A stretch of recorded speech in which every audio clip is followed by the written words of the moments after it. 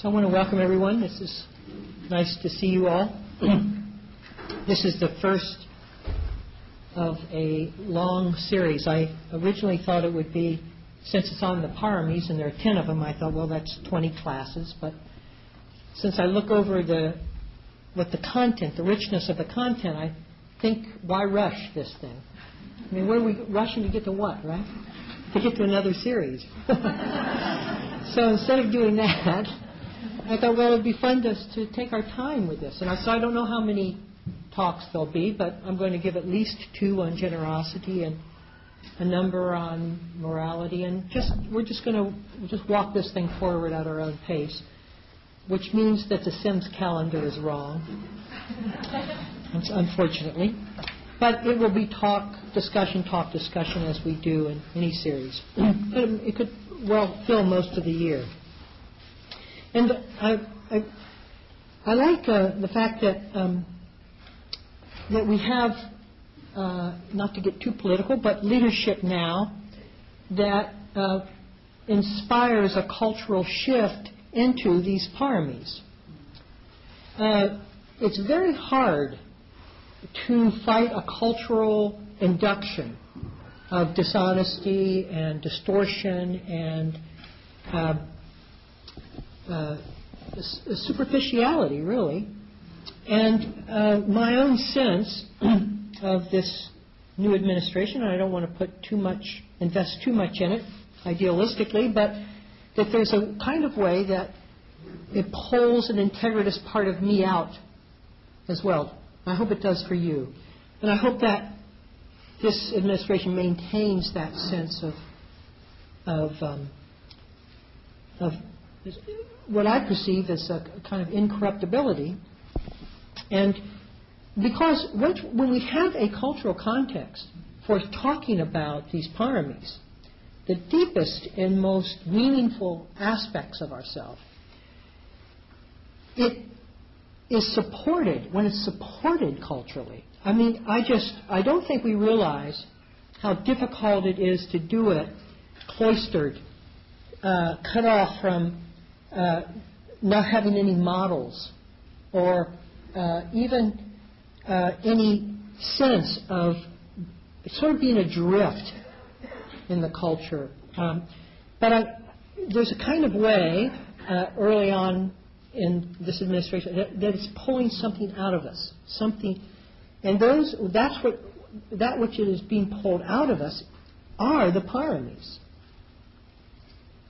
And so I love the fact that we can now talk about these things and really feel a cultural context in which they can be perceived.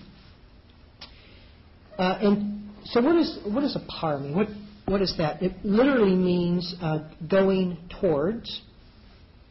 And if I can just give you the mythological reference, I don't claim this to be true at all. How would anyone know? But anyway, the Buddha before the Buddha, the Buddha before this Buddha, his name was Dipankara Buddha. And it said that there was a young recluse named Sumedho who, upon seeing Dipankara Buddha in his time, yearned to reach that perfection of Buddhahood in himself. And that young Sumedho eventually, over eons and eons of time, became the Buddha that we know, Buddha Siddhartha Gautama. But it started from really feeling the inclination to move in a direction so inspired that this young recluse yearned for that perfection in himself. And so it said that once he developed that intention, he went back into his little hut and he thought, okay, so what qualities does a Buddha manifest that I can replicate in myself? And so he listed 10, and those have, it said, become the 10 paramis. Now that's a mythological reference, but in fact, in the scriptures that we know, there isn't any real reference to Paramis. There's a lot of reference to the individual qualities that are together and collectively perceived as the Paramis, but as a collective representation, I can't find any reference to that in the Buddhist scriptures. It really, I think, came about after the Buddha's time when people started thinking in terms of the Bodhisattva vow. That is the vow of investing in one's life in incorruptibility and sustained incorruptibility even towards a perfection of character and wisdom. So if that symbolism works for you, fine, the Bodhisattva vow and that sort of thing, but it's not really where I'm going to encourage us. I'm going to encourage us along the lines of looking at these qualities as intrinsic to ourselves, but blocked often by intones of selfishness and contraction and different ways, different states of mind that isolate us from the beauty of what we already are. And that these qualities don't so much need to be nourished and cultivated as they do to be opened to be accessed. And I like that better because it takes the burden of you having to find it off. You still have a lot of recovering. We each have a lot of recovering to do because we have to recover these qualities in ourselves, but you'll get a sense that they're in us. Now, we're going to talk about generosity now. Is there anyone that hasn't ever experienced generosity? What, did you have to spend your life developing that quality so that you had one moment of it? Or were there certain things that were intrinsic in that moment in which generosity sprang forth? And what were those things that were present when we were unabridged in our generosity?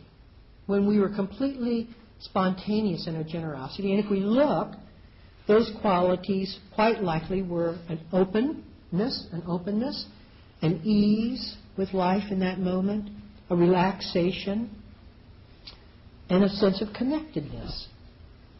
And from those ingredients, you might say, which is really the ingredients of how we invest in meditation, if the opportunity came for love to take the orientation of generosity, it does so.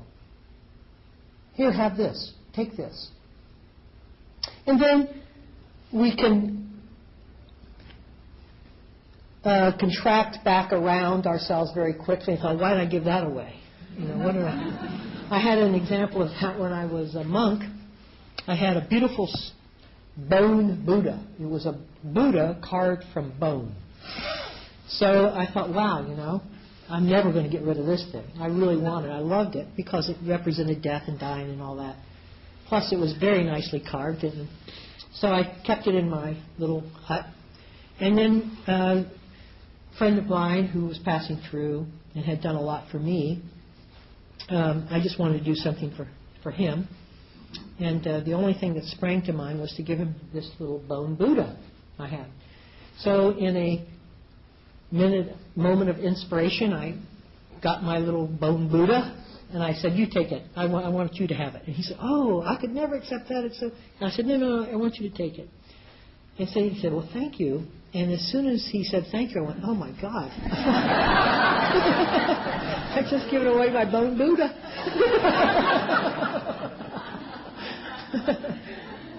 So I thought, oh, I don't know, So I thought, oh, well, I'm really going to miss it, but I still wanted him to have it, so I didn't ask for it back.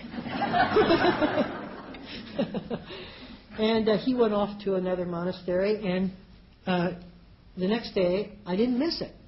It was amazing that it meant so much to me as long as in my presence, and I relished it.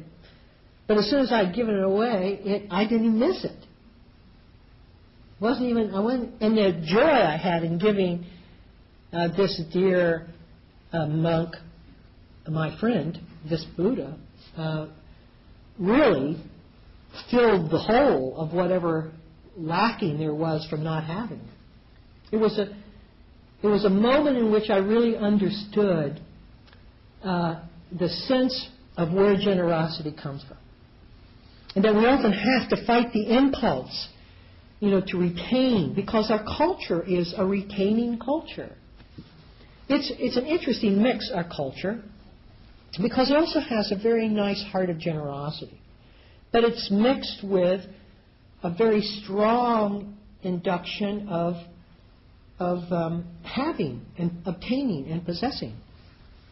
And I don't quite understand how those two work together within the same induction of culture, but somehow, so I don't feel that we are a selfish culture. I feel we're a very possessive culture, one that really holds on and retains and tries to build up one's own material wealth, often at the expense of others, but that we're also willing to open our hearts and to be very generous in times of need. So it's not as if our entire culture is wrongly postured. It's just that we have to find our way through how we've been trained in terms of accumulated wealth, in terms of having as being sort of the summation of what life is about. How much we have or how much we earn or who we are is another accumulation of wealth on a different status point. And because in all of those things, after we do give, comes the cultural imperative of having just lost something that I had. So this overtone of culture comes back in on, and we go, oh God, I regret giving it. And so we don't feel the place from where generosity arises. It's a very wonderful place. But don't think you know so much about it. Because it needs your inquisition. It needs your investigation. Like, what is this thing called generosity? What is this? What is this? It has a kind of access to connection and a flow and a movement to it, doesn't it? And interesting, as I was just sitting in meditation prior to this talk, an interesting parallel happened to me, and just see if you can follow it with me, is that the more I was receptive, the more open I was, the more receptive I was to what was arising within me, the more generous I was to what was in me. The more I would let it be, the more I could acknowledge it for whatever it was. And the more connected I felt to it, and the more appreciative I also felt of having it. So generosity is directly proportional to our ability to receive. So giving and receiving are absolutely related. It's very, very interesting because we can see it in the stance we take in meditation, the willingness to make space for lack of a better terminology, whatever arises. Being completely generous, not trapping it in our resistance or with our resistance or with our aversion, but just making space for it, giving it space. And what does that require of me? Nothing but to back away from it. Not to have an opinion about it, but to have less of it, to have wonder and mystery. Because the more we back away from something, the less we know about it. When we are very sure of ourselves, of what this thing is, we have a lot of opinions about something, don't we? And we're not really being receptive to it. We already know about it and are contained and fixated it within that knowing.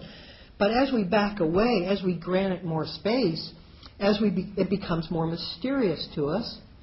And that mysterious holds directly proportional to our ability to be generous with it.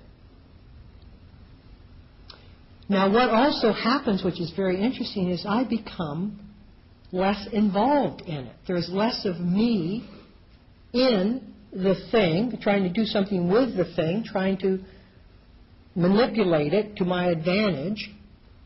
As I give it more space, there's less involvement or contraction around it from me. So there's less me.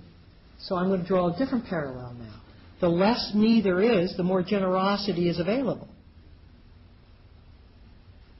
Now prove that to yourself. Do not just say, oh, that sounds great, I'll go out and tell my friends. Prove it to yourself. Prove it to yourself. Now, what is he talking about? Receptivity and generosity, and releasing the sense of I. Releasing the sense of me. Because what the sense of me, is filled with is tension. Tension around something, resistance to something. Not letting it be what it is, but trying to manipulate it in some way towards our advantage, which is a selfish kind of relationship to it. So when you look at when the me is predominant, the sense of me is predominant in my internal life, there's a lot of selfishness but very little generosity. And when I'm more relaxed and opened and less of a me involved, there's plenty of space for generosity because I'm not being selfishly persuaded by. Now, that's interesting on a number of fronts, because it opens up the whole question of whether we can make this a self-responsible task of ours to be generous. I'm going to be generous. I'm going to be responsible. I'm going to be generous. And you see what happens when you do that, when you start seeing in your meditation how that clamping down, that definition and then clamping down around something really obscures the very thing itself that we're trying to access. And that this thing called generosity doesn't require your efforts. It requires your understanding. It requires your permission. It requires letting life be and having faith in that a response to life, when we allow it to be as it is a generous response. We want to make it our own project. You see, that's the problem when I start talking about the 10 Paramis. Is like, man, I can really get into that. I can watch myself become more generous and check off and grade myself and say, well, he's not generous, but I'm generous. I'm doing the right thing. I'm really being a good Buddhist. And you can be an annoying Buddhist that way. But you're not going to be very good. Not in the sense of being correctly aligned with what we're talking about here. And so, we mostly want to make a project out of it. We want to be productive and useful and make this our ownership, to have the ownership of I, saying, yeah, I'm after generosity now. This is real. And so then build upon our own self-image, but now we're becoming more generous in our self-image. So you can't claim ownership to this, or any of the paramis. But that doesn't mean there's nothing to do. We have to look and see what this generosity means, how it comes forth, and how we hide and obscure it, how we can let it out, how we can unleash it. And let us unleash it. Let us find the access. Open the doors and windows and let the wind blow on this one.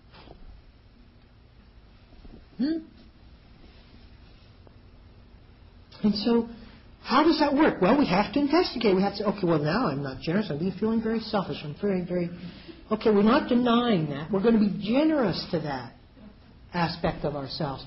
Because if we're going to find generosity, we have to use it as the ways and means of finding it. We can't use selfishness to discover generosity. We have to embase ourselves in generosity and respond to everything generously in order to discover what generosity is. Does that make sense? So then, we're selfish. We're feeling selfish. Okay, there's nothing wrong with that. We all have those moments of contraction, and those are not moments in which I've lost anything. Those are moments of great advantage to us if we know how to use them towards an understanding of what generosity is. And so we just invite a generous moment in selfishness. I'm not going to give anything away. I don't care. Don't you tell me to go. I don't care. I'm not. Just be quiet with yourself a little bit. Give yourself some space here. And just okay, what is that? What is that need to self-protect? At this moment I'm feeling very scared, quite likely, or very vulnerable. And what I'm doing is building ramparts, walls for myself. And one of those walls is my possessiveness of things. Fair enough. Okay, I'm looking at that. And how the mind, when it does have fear, coalesces around itself. And there's no openness, there's no wind. The doors are shut closed. It's tight in there. So we don't begrudge that. We just bring a very generous spirit to that moment of selfishness. And okay. And here you begin to see how the paramis relate to one another. They're holograms of the same intent. Because when we are generous in terms of offering something space, isn't that also called patience? And now we're on a different parami. And isn't that also called love? And now we're on a different parami. And we can just march the paramis through the particular interpretation of this openness, the perspective of openness that we're currently taking. But that it all requires the same availability of spirit. We're not getting more exclusive here, we're getting more inclusive. Each of the paramis is a call towards inclusivity. Always inclusivity. If we're going any other way than this, we're going in the wrong direction. It's a swan dive into life.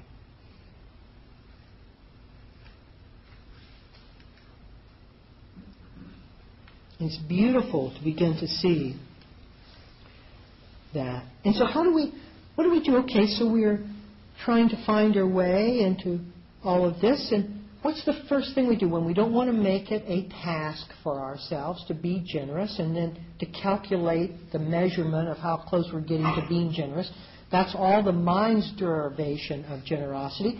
And when you give your derivation of generosity or any parami over to the mind, you can bet there's going to be a backlash of evaluation and comparison. And if your generosity is going to be forced generosity, it's like forced Christmas shopping. I know I'm supposed to do it. I don't feel like doing it. I don't even like him.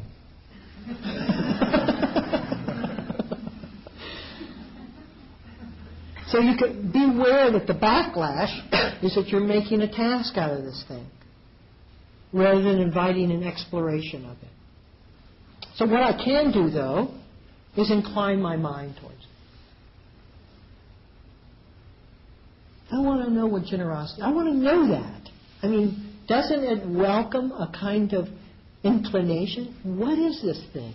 I'd like to know, because it's very... it has a lot to say about how to live, this generosity.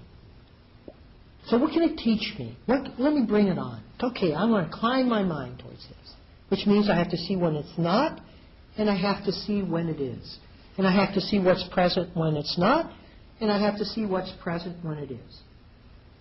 And I'm getting something from the state of it not being present.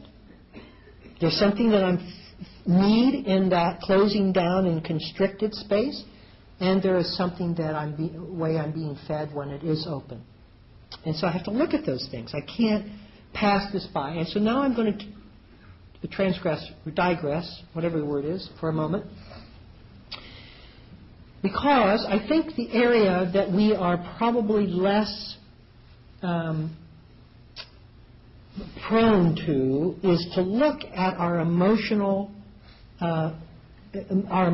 life with the same kind of purposeful intent that we give, watching thought or seeing things change or some of the more abstract Buddhist terms.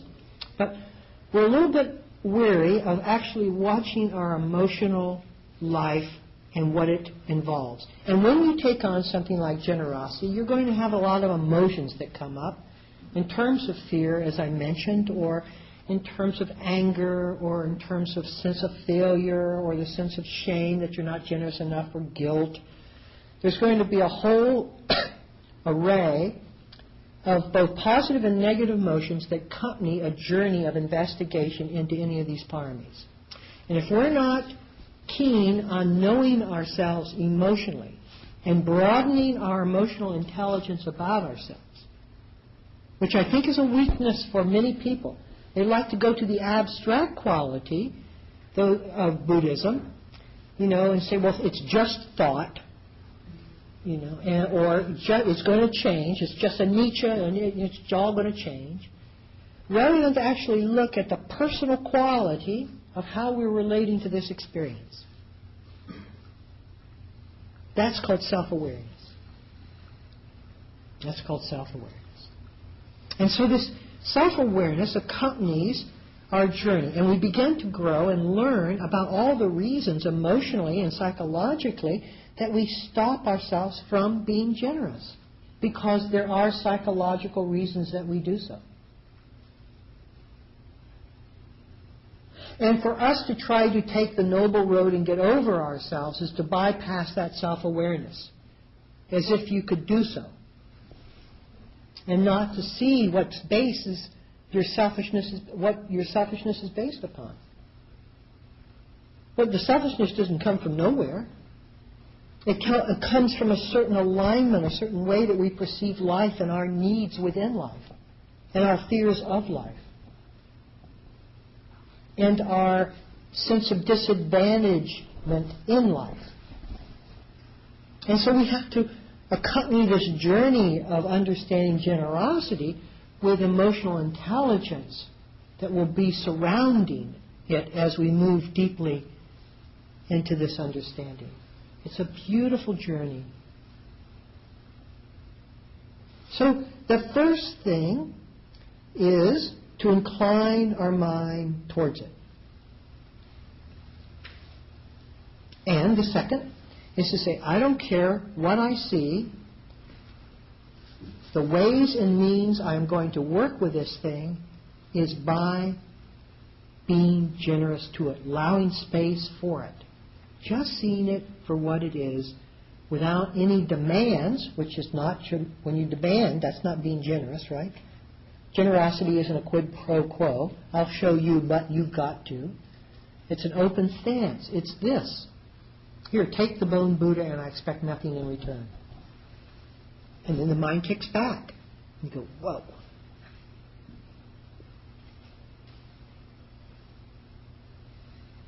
You see where we're going?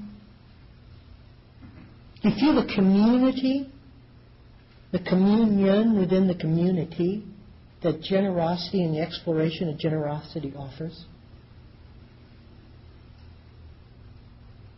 You see, all of this is based on wise view. It has to be, and wise view has to surround it. We have to want to know interconnectedness. We have to know that interconnectedness is at the heart of what we're doing in every step of the way in this tradition. And that what we're investigating are disturbed and often psychological patterns that arrests what is naturally there to begin with. So that's great. I say, fine. Don't be afraid of what will be revealed, because we're already carrying it with us. It's just when it's revealed. And now it's consciously we're carrying it with us rather than unconsciously carrying it with us. And so, first inclining the mind,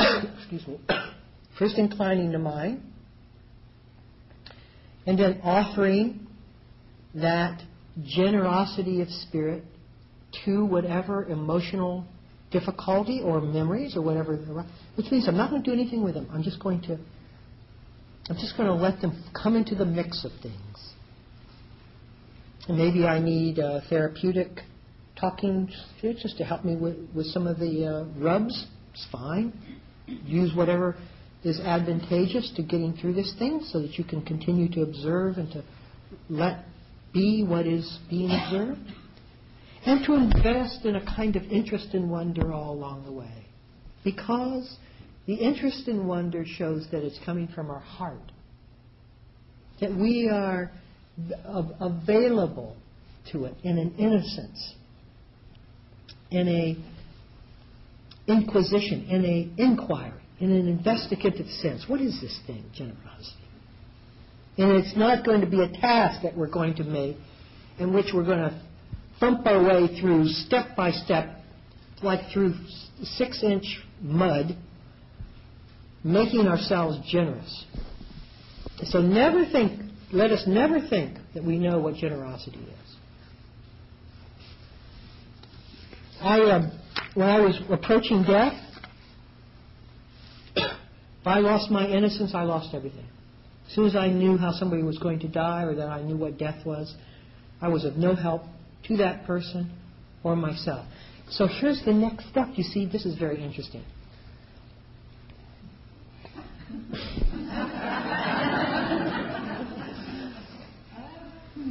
Service work, how we interface, if we truly want to offer somebody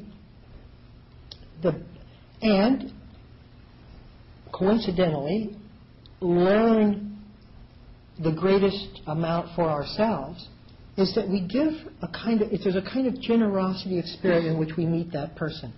We aren't trying to do something for them. We don't meet that person with an expectation of how we're going to help them. That's not generosity. Generosity is creating the space for a dialogue to ensue to see how each person can be helped in that dialoguing session. When I was with the dying, they often helped me more than I ever felt I helped them. And I was led to the dying through the desire and the mystery of knowing what death was. And so they were feeding me that knowledge through our connectedness, and through that connectedness I was allowing them the generosity which was coming spontaneously from me wanting to understand them. I was offering them not from my desire to be generous to them, but from my desire to learn from them. I was accessing an environment for them in which they could grow in the way they most wanted, not the way I wanted them to. But below my radar, you see how this thing marches itself out unseen?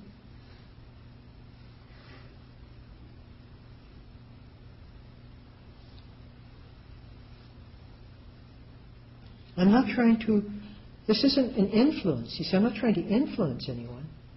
In fact, I'm surrendering my need to do that so that there can be a genuine meeting taking place in which each person can then move in accordance with that connection in the way that they are most served. So to think that you're doing something wrong if your job is feeding you is completely false. It should be feeding you. Because remember, when we're receptive, which means we're learning, we're being fed, that's the optimum environment for generosity to manifest. So the more I'm receiving, the more generosity is available. And of course, the less me, who knows what the person needs, is also in abeyance.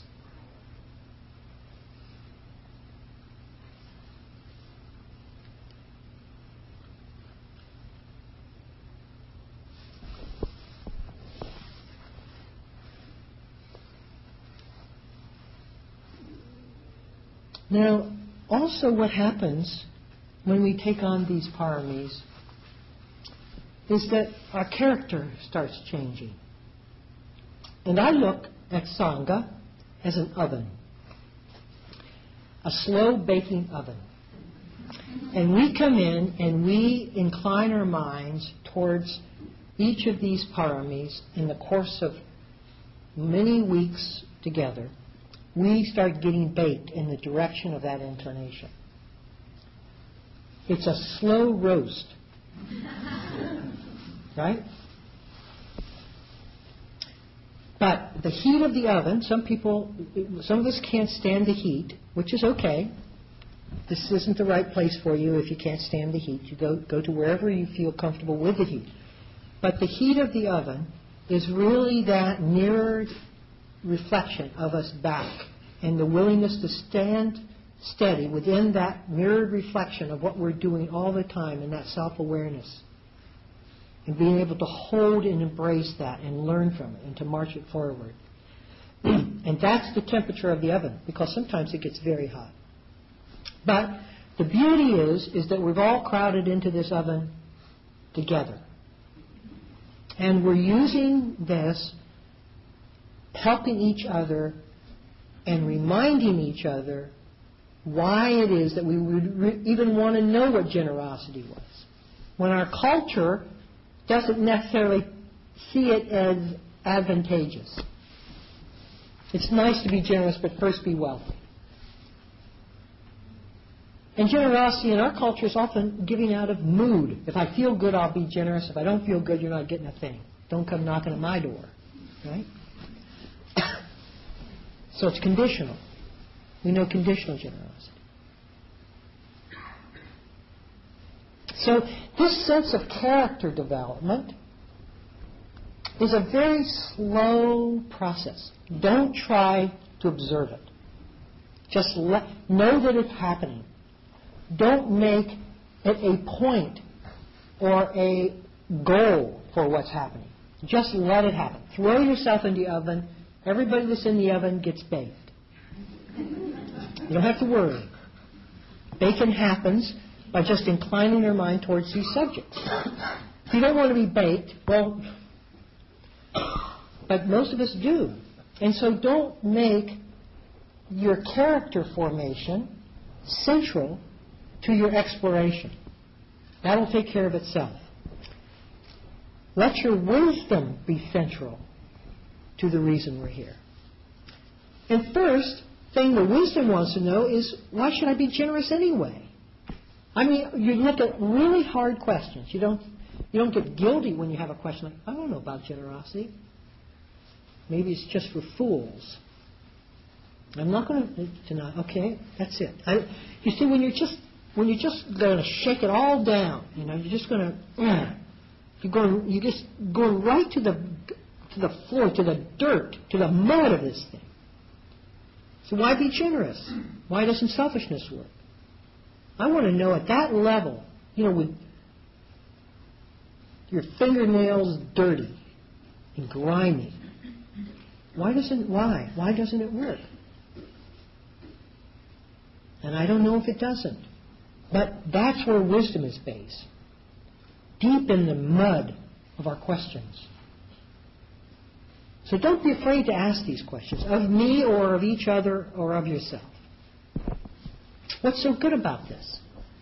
Sounds good, but so what? I mean, yeah, it'd be great if everybody was, but everybody's not. So am I going to be the only fool out here giving things away? See, you want to take the Dharma and drive it by your hard questions and see if it responds.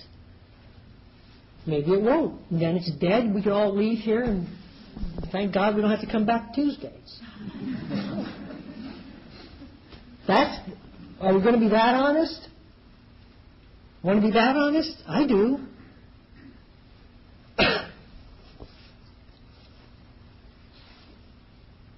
So let the wisdom component spring forth. Now, in most Buddhist countries, they don't practice wisdom up front. They practice morality and generosity as little kids, and then you're invested with a lot of generosity. The culture itself is very generous. The culture is very ethical often. And then wisdom is built upon the character of a long-established morality and generosity-based culture. And just to give you a story, to show you how some of these cultures work this, I was a monk, and I was over on an island practicing off by myself, but there's also a monastery there, and once a year the coconuts get ripe enough so that the Thais come out and make this delicious Thai sweet in which they have to, it takes like 48 hours to continuously stir this coconut milk, and then they only get a little bit out of it, and it lasts them for the year until the next coconut harvest. So they're up all night doing this thing, and I could see them where I was sitting and fires burning all over, and they're making this coconut milk. So, unbeknownst to them, several busload of tourists come into this monastery. And so the tourists are all, I'm sure that no one in the monastery knew that was going to happen, nor knew anybody on the buses. But anyway, so several busloads of tourists come. And the Thais all lined up, and as the people were getting back in their buses, they gave them a packet of the sweet they had just made. I knew that they were giving away much more than they were able to retain for themselves. They were giving away their harvest. And I thought, I don't know if we would have done that as a culture. In fact, I wasn't sure I would have done that as a Buddhist. because we don't realize how insidious our training is and our cultural imperatives are. And I just want to keep stressing that because other cultures have completely different ways of relating. And as we're seeing now, and I think we will see to a greater extent, as the economy is driven down more and more into the darkness that it seems to be falling, we're going to find the need for generosity with each other. We're going to find people welcoming other people into their homes. And it's not going to be single-family homes for a long period of time until this thing straightens itself out. And sharing, genuine sharing. Because I don't know about you, but I don't want to be well fed when there are starving people around me. And maybe as a group we can start working this thing so that we can be in the vanguard of that sense of dissemination, of just giving out. So here's just something that I would suggest. Don't let the impulse to be generous, that true impulse of heart, don't second guess it. Because what's going to second guess it is the cultural imperative to be selfish. Just do it. And what I do, I just want to keep an access to that. Because it's not always, I do a couple of things. One is, I go every morning to the hunger site on my computer. The hunger site. And every time you click on, if there's a hunger site and a breast cancer site and a Save the Dogs and Save the Animal site and a Save the Rainforest site, and they're all right there. You click on it, and each time they click, a certain amount of money goes towards that project, but then a whole array of advertisements come up. But if you're quick, you can click on the next one and shut that down, not even see who the advertisers were. So I do that, and every time I say, okay, may all beings be free of hunger. Click. May the rainforests of the world grow in abundance. Click. May people be free of breast cancer. Click. So I'm offering that sense of generosity, just taking a moment. It takes all of 20 seconds. And here's another thing, an action I do. When I see somebody selling real change, don't pass them up. Give them $1. That's it. Don't say, well, I already spent $26 at Trader Joe's. I don't know. Just do it. Just do it. It's $1. So find your own ways to foster this imperative of the heart. Imperative of the heart. It's an imperative of the heart.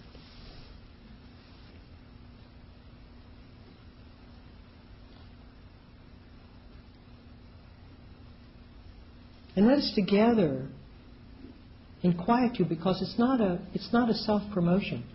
I don't get in the car and say, Alan, did you see me give the $1 to the... That doesn't work like that. We take ourselves out of the equation. It's the essence of generosity is humility. How privileged we are in this room. how can we not be generous? So as we move into these paramis, let us do so collectively as well as individually. Let us do it without knowing too much about it, and go into it investigatively, looking at it in wonder, inclining our mind towards the richness of what this holds. And we're going to be fed, guaranteed we're going to be fed through our interest, through this wondrous adventure deeper into the spirits of our lives. May it be so, Lord. May it be so. Can we sit for a minute or two?